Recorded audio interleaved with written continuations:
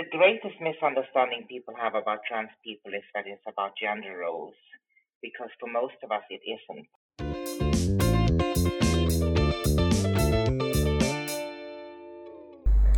Hey everyone, and welcome to Offspring Magazine, the podcast where we talk about open science, careers in and out of academia, diversity in science, scientific research, and all kinds of PhD matters. Today we are continuing our discussion about gender identity in academia with Dr. Sophia Forslund, a research group leader at the Max Delbruck Center for Molecular Medicine in Berlin. I'm your host, Allison Lewis, joined as usual by my co-host, Sandra Fendel.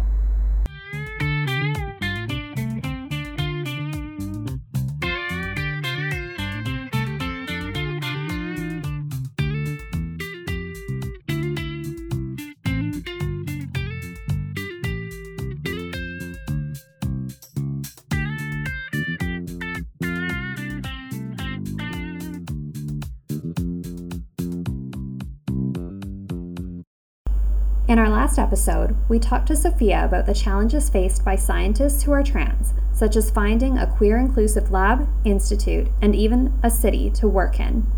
We also talked about what it means to be a woman and all the societal expectations that go along with that. Today, we continue talking about the importance of having role models in academia and the big and small steps we can all take to create an inclusive and welcoming environment. Stay with us to hear more about that and more from Sophia Forslund.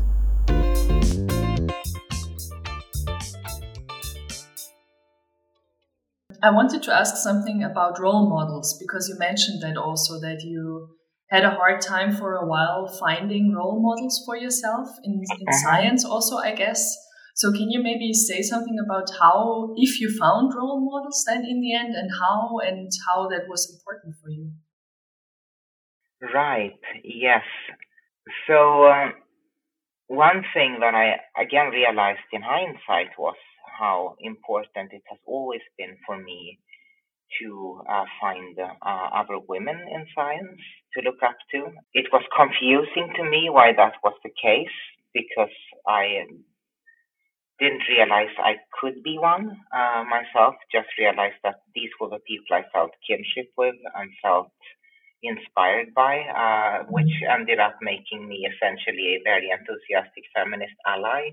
And I don't know, I was trying when I was going for postdocs, I set myself the reason for that.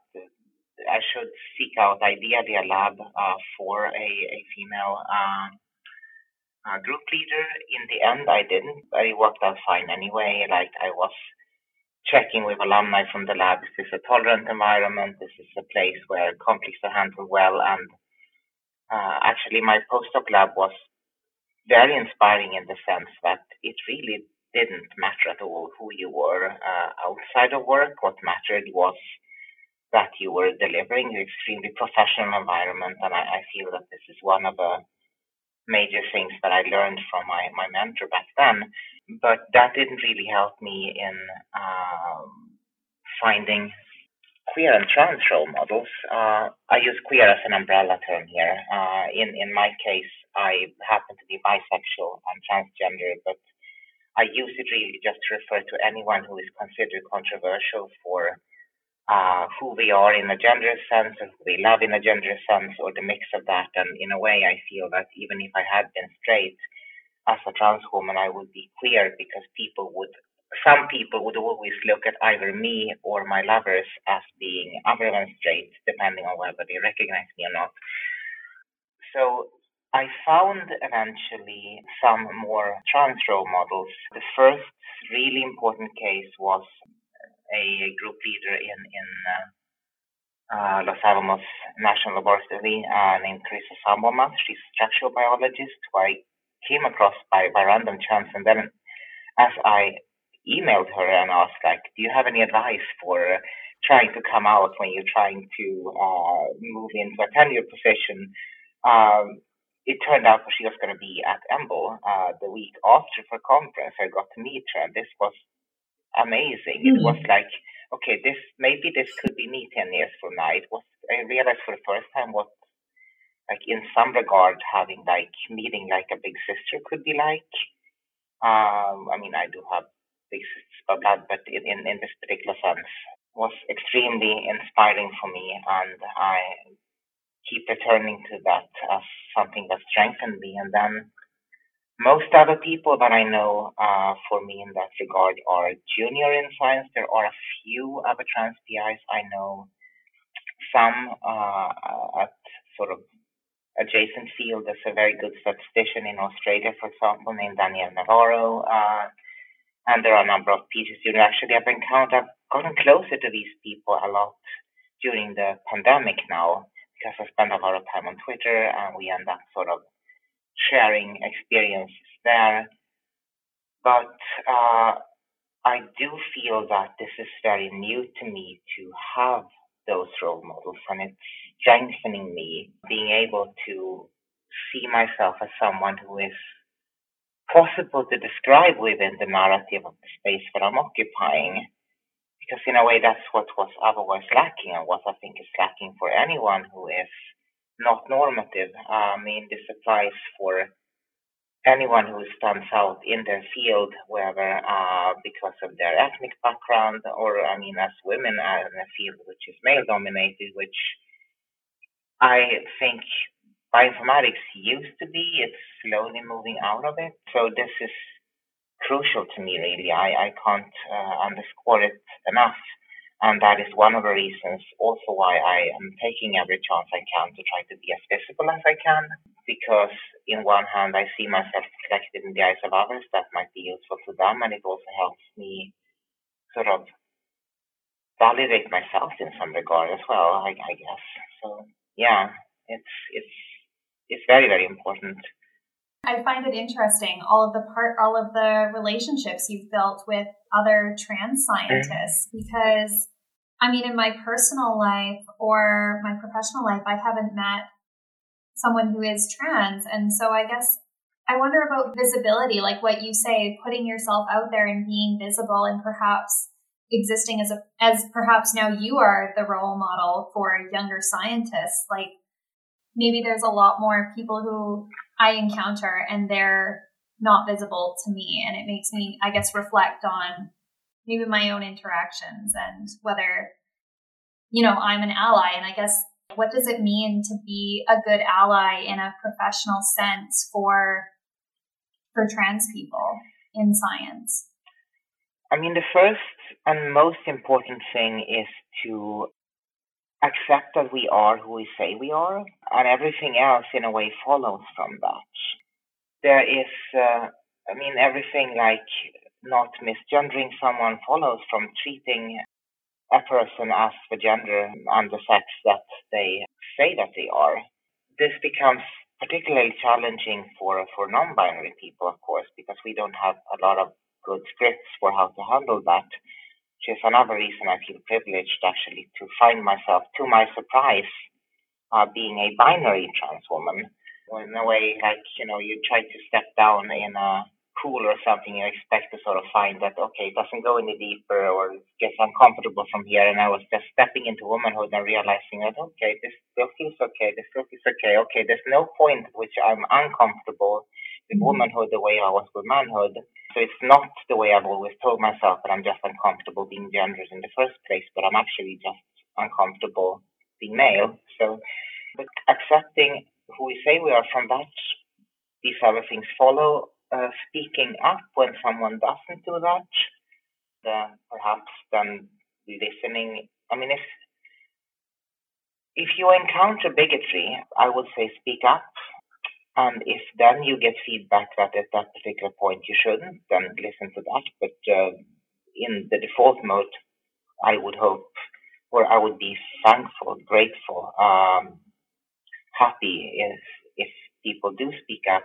In science and STEM specifically, one thing to perhaps recognize is that there is this somewhat more inflamed debate in recent years about the validity and reality of trans identity, transmodality, in part because we've happened to become the sort of wedge issue in the culture wars, where once conservatives realize they can no longer win votes by being openly racist or openly anti-gay, they become openly anti-trans instead, because that's seen as sort of acceptable.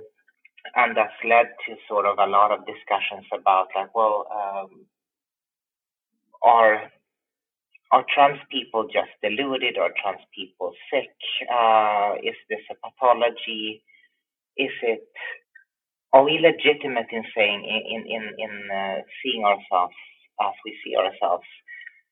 And the thing to remember there is that this is not just an idle scientific curiosity for the people who live inside it, just as sort of a debate around like racism isn't just an idle matter of curiosity for someone who is living in a society where this impacts their lives every day.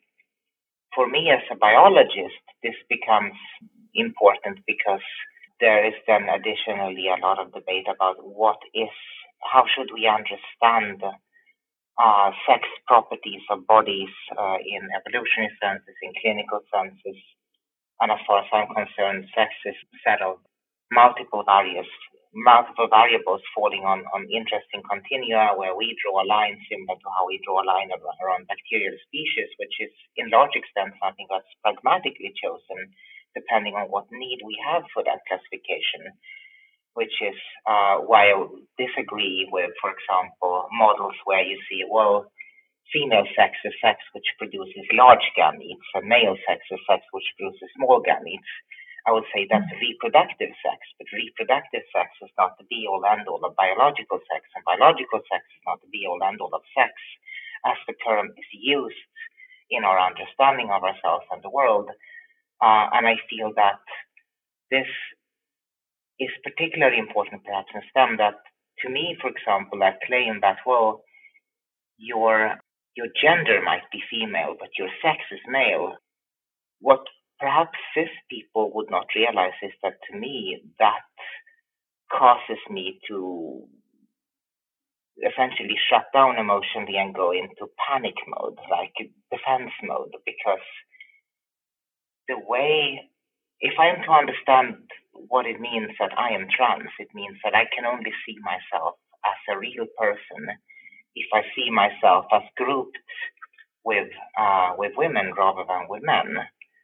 And I feel this is not something which necessarily characterizes only trans people. I think this is true for cis people as well, though I cannot prove it. It's just that, exactly as with a bone being broken, is not something that you sense if a bone is broken, but you don't sense if a bone is not broken, because then it's just functioning. I really believe that this is not a gender identity. That's not something that just trans people have. It's something that is simply functional and in the background in cis people, and you sense it when there's something wrong with it. I realize this is not something that everyone agrees with me on, and it's not something that everyone has to agree with me on. But these are topics and issues which, when they are debated, aren't a matter where I can be unaffected. And this sort of comes up more often than not in cases where the political aspects of whether transmodality is recognized or not are salient. So they come up in spaces where we are allies, spaces where we don't need to be allies, or spaces where this doesn't come up. So I'm not sure if these are helpful answers, but just be aware that it's important to someone who is trans in the way that I am trans to at least, if not recognizing me as what I say I am, then at least recognize that it is important to me to be recognized as what I say I am. Mm-hmm. And if you want to make sure that I am not going into a state of acute distress and removing myself from the situation as soon as I can, then at least treat me as though I am. I can't force anyone to do that. I don't have any right to force anyone to do anything. But if you want me to be included, that's what I would ask for, and I feel that everything else is sort of following from that.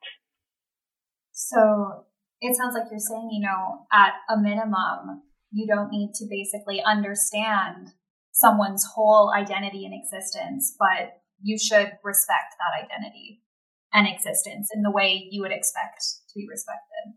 Yes, that makes a lot of sense. I mean, yes, I think all the important things follow from that. And I suppose as like a relationship is built, people may understand more where you're coming from. What I wanted to know more about is, you said that you didn't start living openly until you started applying as a group leader.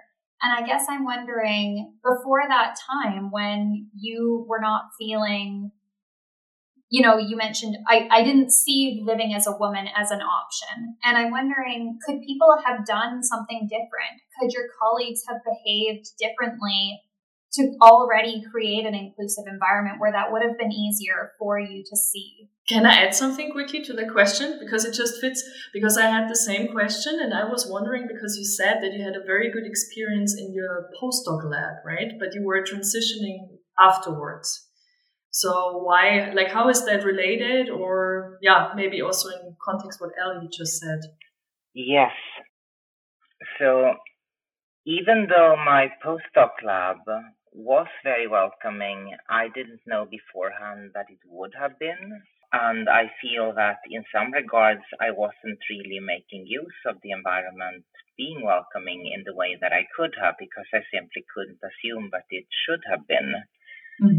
This relates to the whole area of invisibility, which is something that's relevant for some marginalized identities more than others. Being out as a binary trans woman, I am visible in a way which is different than the way my existence as sort of a non-binary person was. And I feel that, like, just as I have met very few trans people in science, I have also met very few people with non-heterosexual orientations in science, in the sense of being out as such.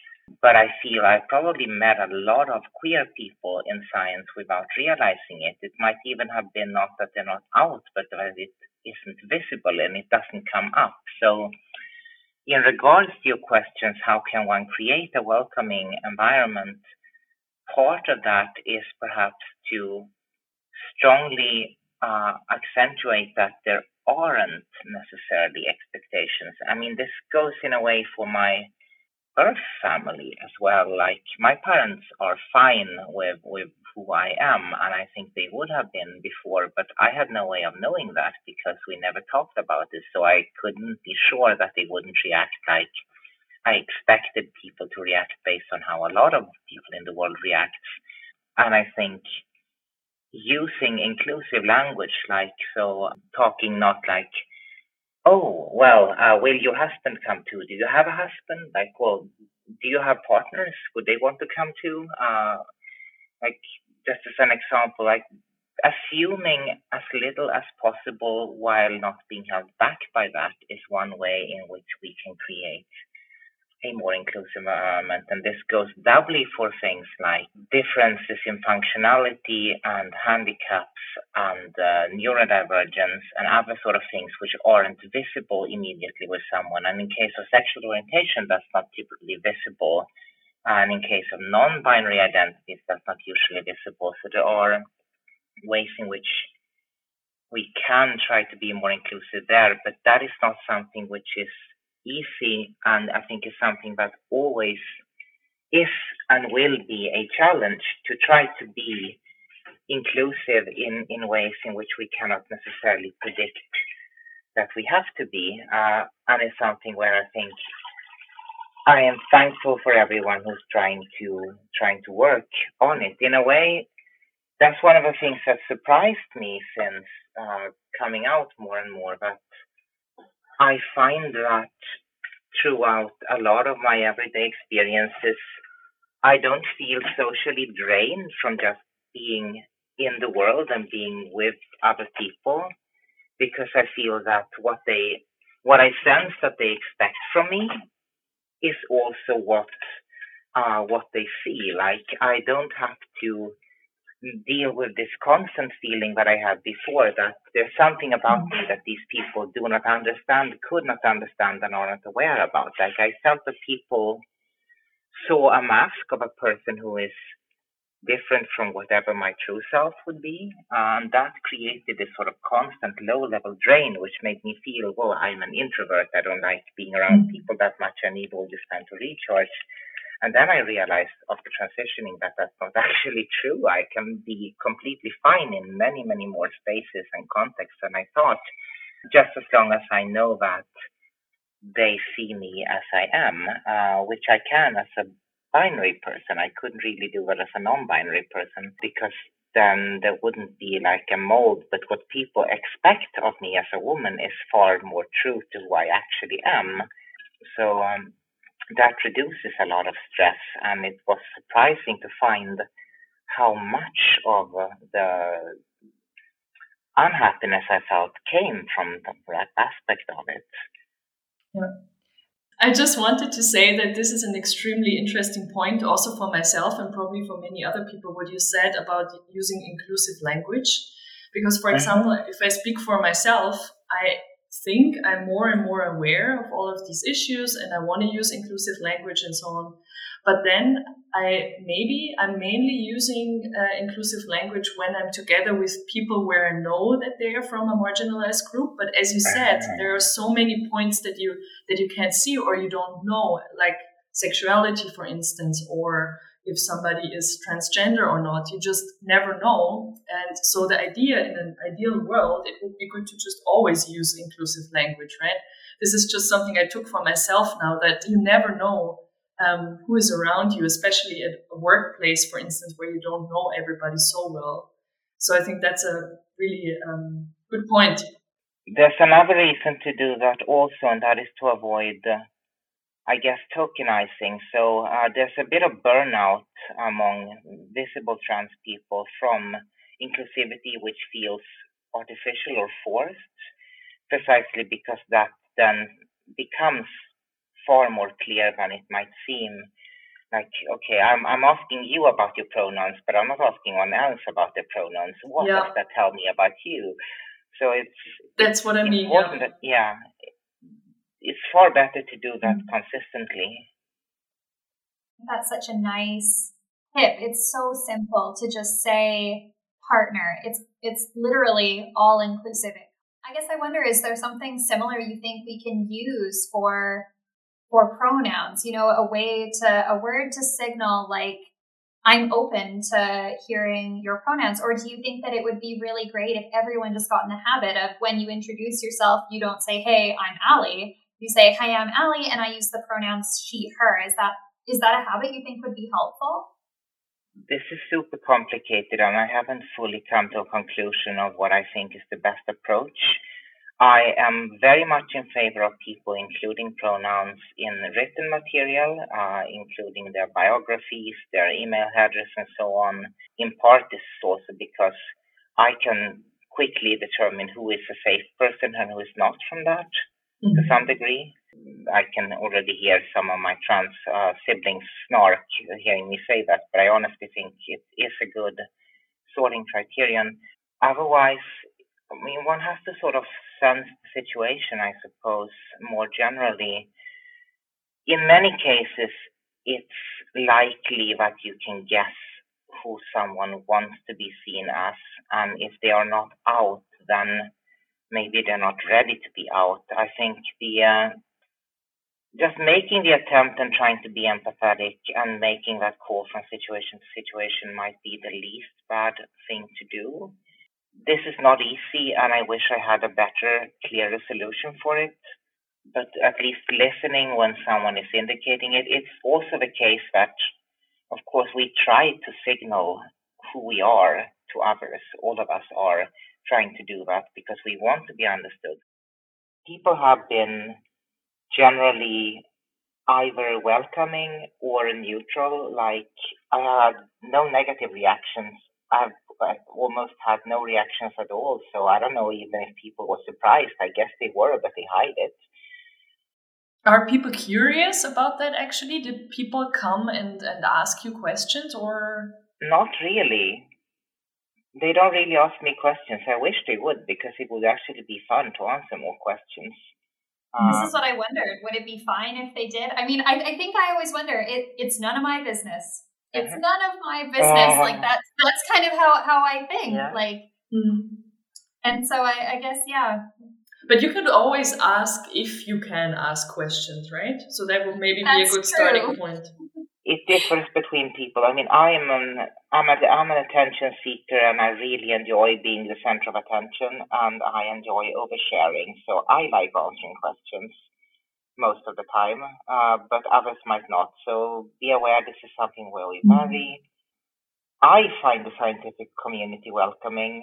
I don't know if that applies generally, and I don't know if I had been less of an overachiever, and I think, honestly, my publication record is, I mean, I'm in the top 1% of citations for my field, which I'm very happy about, but I wonder if I weren't, would I have been discriminated against much more?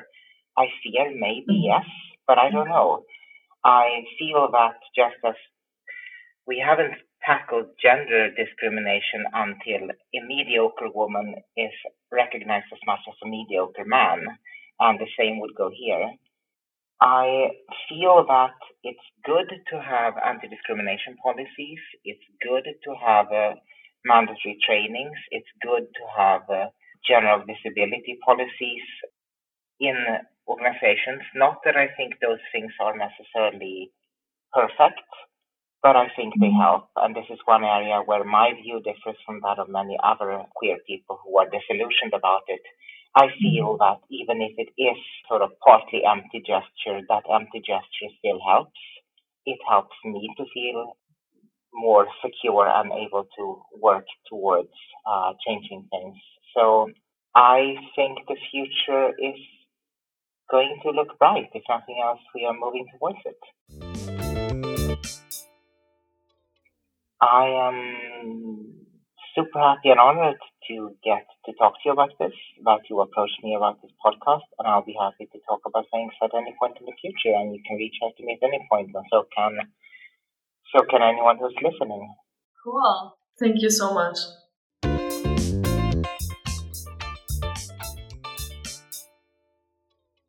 After talking to Sophia, what really struck me were the small things we can do to help create an environment of inclusivity, like the simple signaling effect of using our own pronouns in email signatures and on Twitter, since this is important not just for people who identify as transgender or non-binary, but also for cis people to demonstrate that we are aware of the issue and identify ourselves as allies.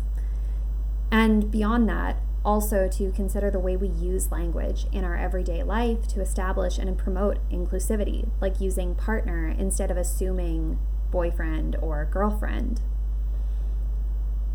One thing that I have been thinking about since talking to Sophia is perhaps how my own lack of knowledge or even ignorance might be standing in the way of me being the best ally I can be.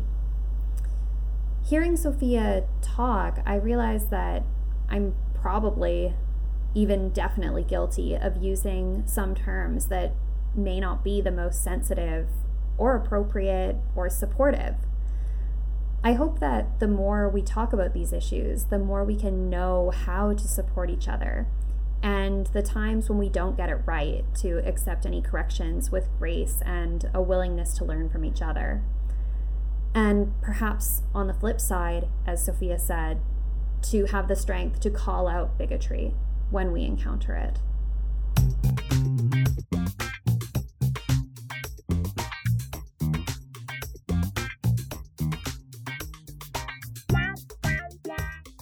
That's our show.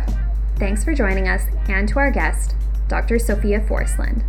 That's all from us. Until next time, have a good one.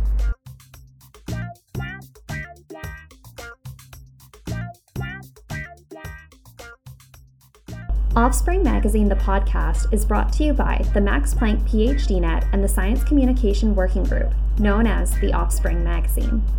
This episode was produced by Allison Lewis and Sandra Fendel. It was edited by Adrian Lahola-Chomiak and Allison Lewis. The intro-outro music is composed by Srinath Ramkumar, and the pre-intro jingle is composed by Gustavo Carrizo. The podcast series is hosted by Adrian Lahola-Chomiak, Allison Lewis, Beatrice Landsbergen, Nikolai Herman, Sandra Fendel, and Srinath Ramkumar, with social media support by Nadia Pirogova. For any feedback, comments, or suggestions, please feel free to write us at offspring.podcast@phdnet.mpg.de. Until next week, stay safe, stay healthy. Bye-bye.